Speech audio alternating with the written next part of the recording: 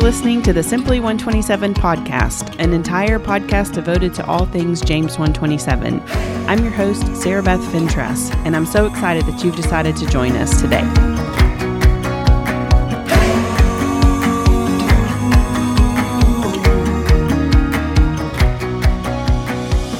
Hey guys, this is Sarah Beth with the Simply 127 podcast. Today's episode is going to be a little bit different. I have my friend Peter Abungu with me today, and if you missed his interview, it will be the one that was just before this. So I strongly encourage you to push pause, go listen, hear his story, what God is doing in his life, and how God just started working in his life at a young age. But we do want to take some time through the Simply 127 podcast and talk about more topical things every once in a while. And so today's topic is working with local leaders. And so that's something that 127 Worldwide really kind of hangs its hat on. The rest of the ministry functions around this idea of working with local people who they have a passion and a calling to minister to people in their community. And honestly, that's not super common in ministry. So we're going to talk a little bit about that, like maybe some hesitations that Americans might have working with locals, some hesitations local leaders might have working with Americans. And so we're going to probably open up several cans of worms, and then hopefully we'll find a place to land that feels right for everyone. So just a kind of a preface before we get started, we are going to speak in generalization. So this is in no way, saying all Americans are like this or all local leaders are like that. So I just want to kind of make that caveat first. I just want to briefly talk about why people are afraid or hesitant to work with locals, and at the same time say I'm pro-American missionaries. I'm not against people going to live somewhere long-term. If God's calling you to sell everything and go across the ocean to minister to the nations, by all means, I'm going to encourage you to do that. Particularly working with vulnerable communities, with orphans and widows, I feel like the best way to do that is working through established, high-capacity local leaders who have a gifting and a passion and a calling to do what God's called them to do. So I just kind of wanted to start there. So Peter, thanks for joining us today, and again, welcome to the podcast. Thank you. I'm glad to be here today. Yeah, so we'll start with the positives. I would love for you to talk a little bit about the advantages you've seen from short-term visitors coming to visit Swahiba, particularly the ministry that you're doing. Why should we come and see what's happening at Swahiba? For me, I personally believe that people need to come and serve, not just at Swahiba, but across the globe, because it is the Great Commission. Jesus commanded us to go. If you it's a strong argument. If you would have felt that it was better for us to give, you would have said, I command you to give. But he commanded us to go. So in walking in obedience to our Lord Jesus' command, it would be prudent for us to pack our bags and leave. Now, some of us leave for a shorter period of time because of dynamics of life, and others are privileged and blessed to be able to go for longer periods of time. And I do advocate for both. Personally, I encountered Christ by extension because my dad was led to the Lord by a missionary on the streets of Kampala many years ago. So there's value to that, and I've also encountered people who have come for short-term missions who had never thought that they would be involved with missions overseas on a long-term basis, but by coming for a short period of time and wetting their feet and getting that experience and really encountering God into the mission field becomes like a launching pad for what God wants them to do. Again, when people do engage in short-term missions, there is something about the presence, the ministry of presence, where you encounter the people, you break bread together, you look them in the face, you hug them, you hear their stories, you see the tears flowing on their faces. You hug them. You pray with them. You feel what they are feeling. You see where they are living, and there's something that captures your heart, so that when you go on your knees wherever you are and begin to petition the heart of God on behalf of those people, the depth of your petitioning before the Lord is very different, as opposed to one who has only read the story in a book or in a magazine or in a mission report. That's good. That's good. Are there other things? I know we have talked about people are more invested if they come more and more times. So people have been to Swahiba 2 or 3 times. What is some differences you see in their involvement opposed to, maybe someone who came 5 years ago and you haven't heard from them since then? Most people who have given to us and have remained faithful in terms of supporting the work are people who have come to the ground. They came, whether it was for a week or 2 or 3 or a month, and they engaged with us. They served alongside of us. They ministered alongside of us, and God just gripped their heart for what was happening through our ministry, and they have stayed faithful to support through prayer, through advocacy, and through their resources. I'm going to use an American term we say is ignorance on fire. So this idea, and again, not that God never calls people to do this, but there's been this tendency in working with orphans and widows and vulnerable people. Someone, their heart is burdened. They just want to help. They don't really know a lot about the culture, the language, the experience of the people that they're wanting to serve internationally. They just pack their bags, they move, they want to go build a big orphanage and help all the kids that they can find on the streets. What would be some things that let's just use me for an example. Why would you discourage me from packing my bags, moving to Kenya, and just doing ministry on my own in Kibera?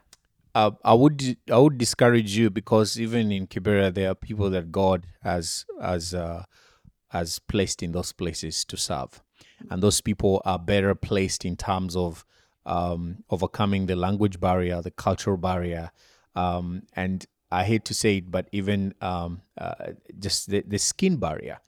When I walk into Kibera and I go into a church or into a home, people don't stop to look at me. But when they because expect to see you there. They expect to see me. But when you walk on the streets of Kibera and walk into someone's home, people stop to look at you, and that in itself becomes a barrier if the expectation of your skin color spells something different. So if I show up with my Bible and I go into someone's home, the only thing they expect is the gospel. When you show up and go into someone's home in Kibera, they expect more than just the gospel. And so there's some pitfalls that comes with that. If you packed your bags and you came and lived in Kenya, which would be great, Sarah Beth. I'll consider it. There might be a few challenges on your part. It might take you several months to be able to speak the language. There are 43 languages in Kenya, so good luck with that. And then above that, there are also cultural differences. Just to be able to understand the culture, to why do people behave the way they behave? Why do they say the things they're saying? All those dynamics are just part of the fabric of the people who have lived there that would understand it a lot better and be able to permeate and cut through that to get to the bottom, which is sharing the gospel. So yes, you can come and serve alongside the leaders, but it is always better to empower the local leaders to allow them to do what God has called them to do within their community.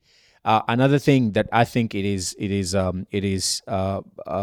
value to consider is that local leaders are not going to leave. You might come and serve there maybe for even 10 years or even for 30 years, but eventually you will pack your bags and go home.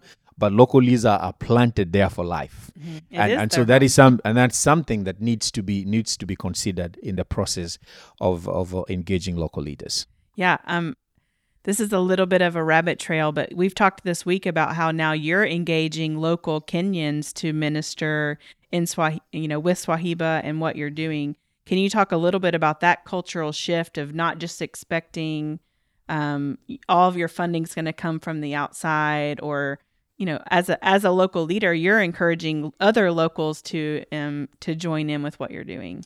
Yes, that is something that we have to cultivate within our culture, because in our culture, people limit their thinking that once they've gone to church and they've given they've paid their tithes and given their offering, and they've picked up an orphan within their family circles and send that orphan to school, then they've done their bit.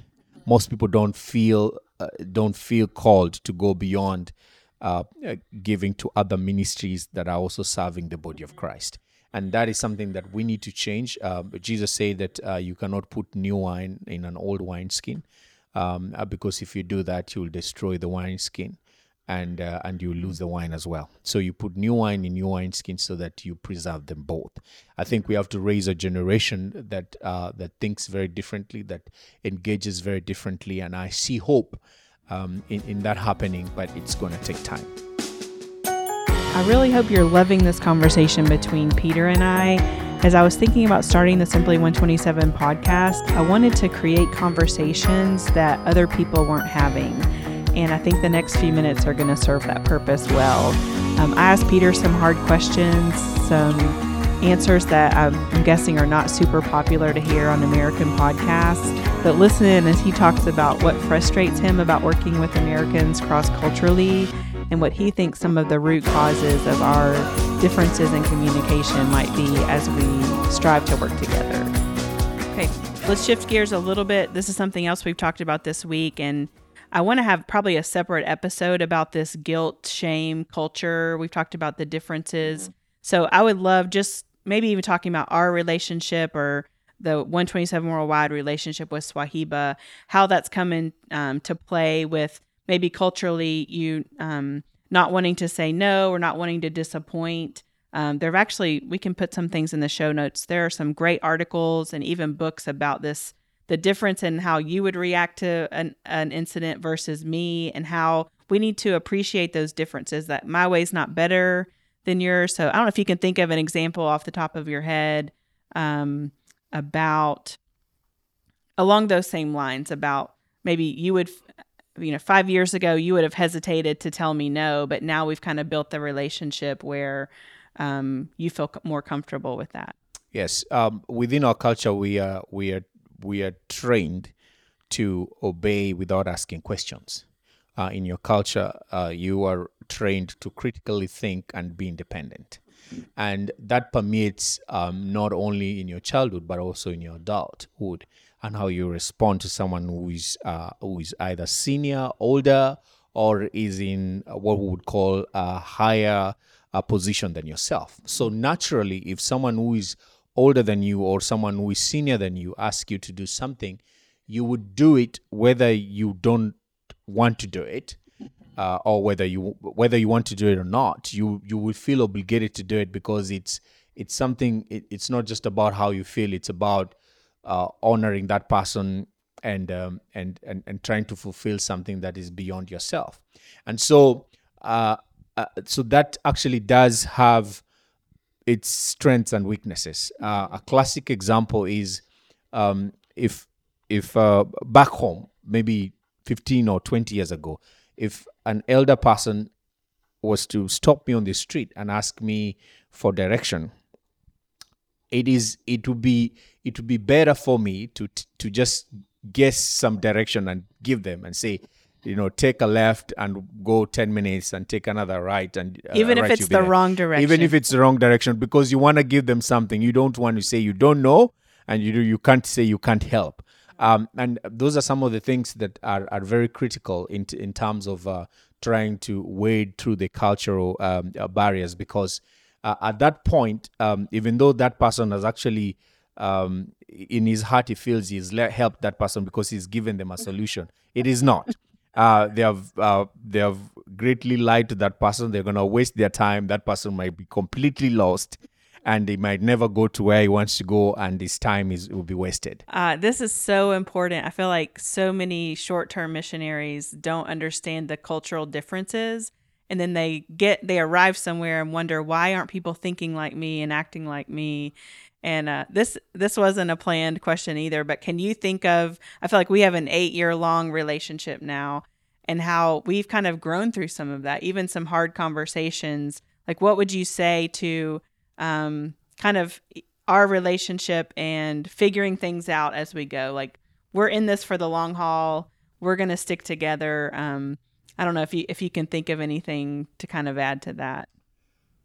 Yeah, I think on the initial stages, for us, and I'm grateful that I've had great partners such as 127 Worldwide, and in the person of Sarah Beth, where she's allowed us to grow out of that mold of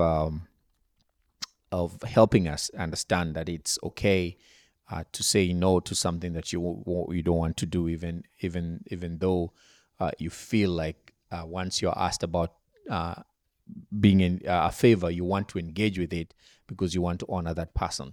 So we've grown to a place where we feel, or particularly I feel, that I can actually say no to a partner and say, we don't want to go that direction, we want to go this direction, and be able to give our reasons, or make a good argument for that, without feeling that we will offend or lose favor. Mm-hmm. Yes. That's good. While we're talking about that, this is your chance to speak freely. Speaking to, obviously, most of the audience listening to this are Americans. What are some frustrations that you've had in your 17 years of working with Americans concerning any of these things that we're talking about? Okay, one of the greatest frustration that I have had with Americans, particularly, it's the feeling that they know better. I think most Americans are relatively well educated, well read, particularly those that engage in missions.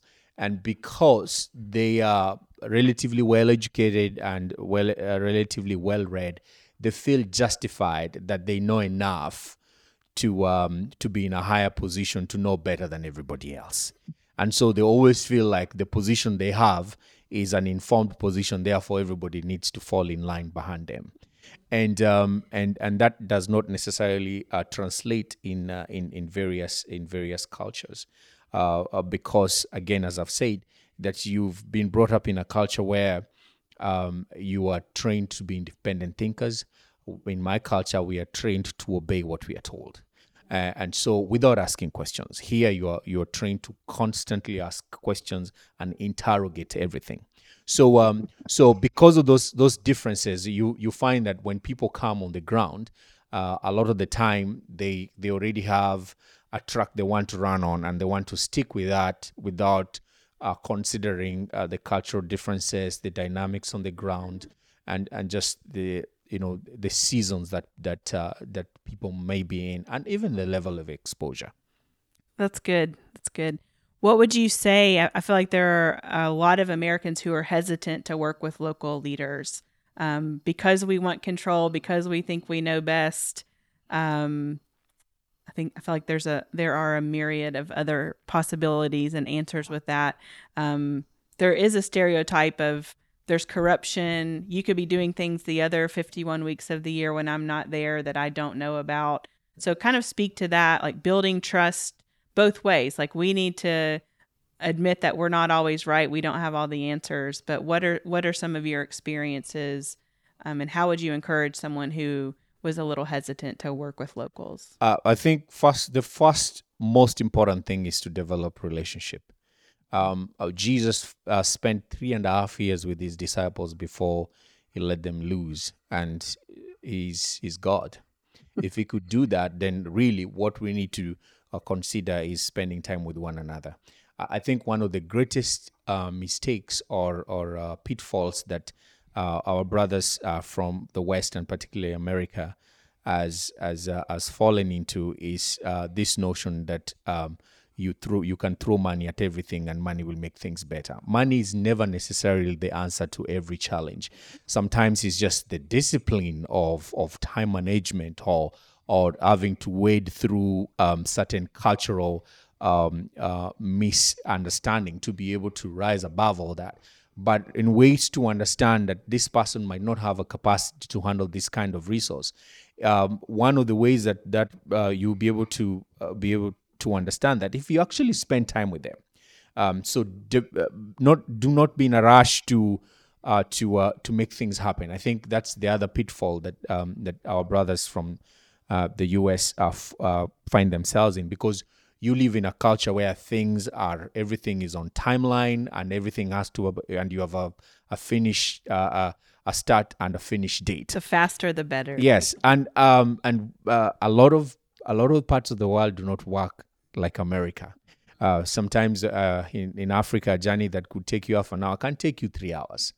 And that's okay. And so those dynamics are things that have to be put into consideration, because if you just show up and you say, I want to do this in 6 months, a lot of the time people will say yes. They'll say yes because we've been trained to say yes to everything, and not interrogate, not to challenge.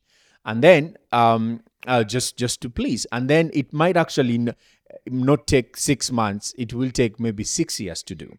So the person who is expecting it to happen in 6 months will be highly frustrated, and the person who is in his mind is expecting it to take 6 years, and in his mind is expecting the same project takes 6 years.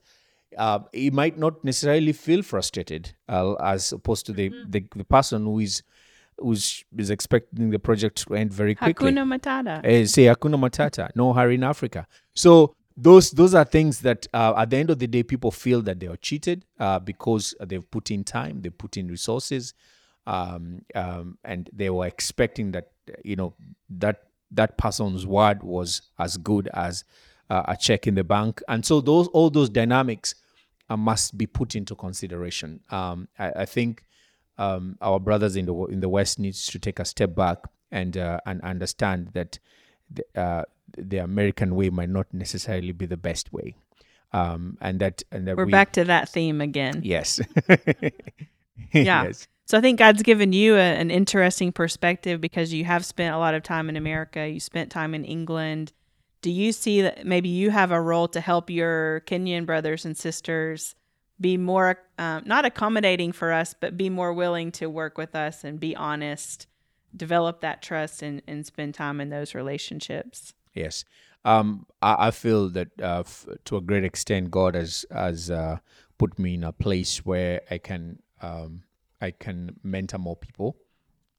I allow them to understand that it's okay to say no to things and to ideas, and that you will not necessarily lose a friendship. In fact, I would probably say that most Americans, when people tell them no, the people have told them no, they gain a lot of respect for those people. But in our mind, usually when we are saying yes, we are saying no. We are saying yes because we don't want to lose the partnership or favor. And so I have learned to train, particularly with the pastors' circles that we engaged with. We are mentoring them, and we are training them to understand that if you just share what's in your heart without a fear of losing favor or support, that at the end of the day you have not only helped yourself, but you've helped the other person to manage expectations. It's so good. I honestly don't hear a lot of this kind of conversation. I feel like maybe Americans are afraid or don't want to hear that we think we're always right, or things that you're saying. And then I feel like even on the other side of the coin, I love just having this transparent, like, we're family. We're not going anywhere. Let's push record, have a conversation that we would have anyway, and hopefully other people can benefit from both of our perspectives. So thank you so much. Anything else you'd like to say, just to wrap it up, or have we covered everything? I'd love to say that, as Scripture says in Proverbs 27:17, is one of my favorite verses, that as an iron sharpens an iron, so does a brother and a sister sharpen one another. Do not be tired of doing good, because in good time you will receive your reward. Yeah, and as scripture again says in the book of Matthew chapter 5 verse 16, it says that let your light shine through your good works so that your Father in heaven may be glorified. I don't think we can end in any better way than that. Thank you. Thanks, brother. Check out our show notes at 127worldwide.org/simply127 podcast. And tune in next time to learn how others tangibly live out James 1:27 every day.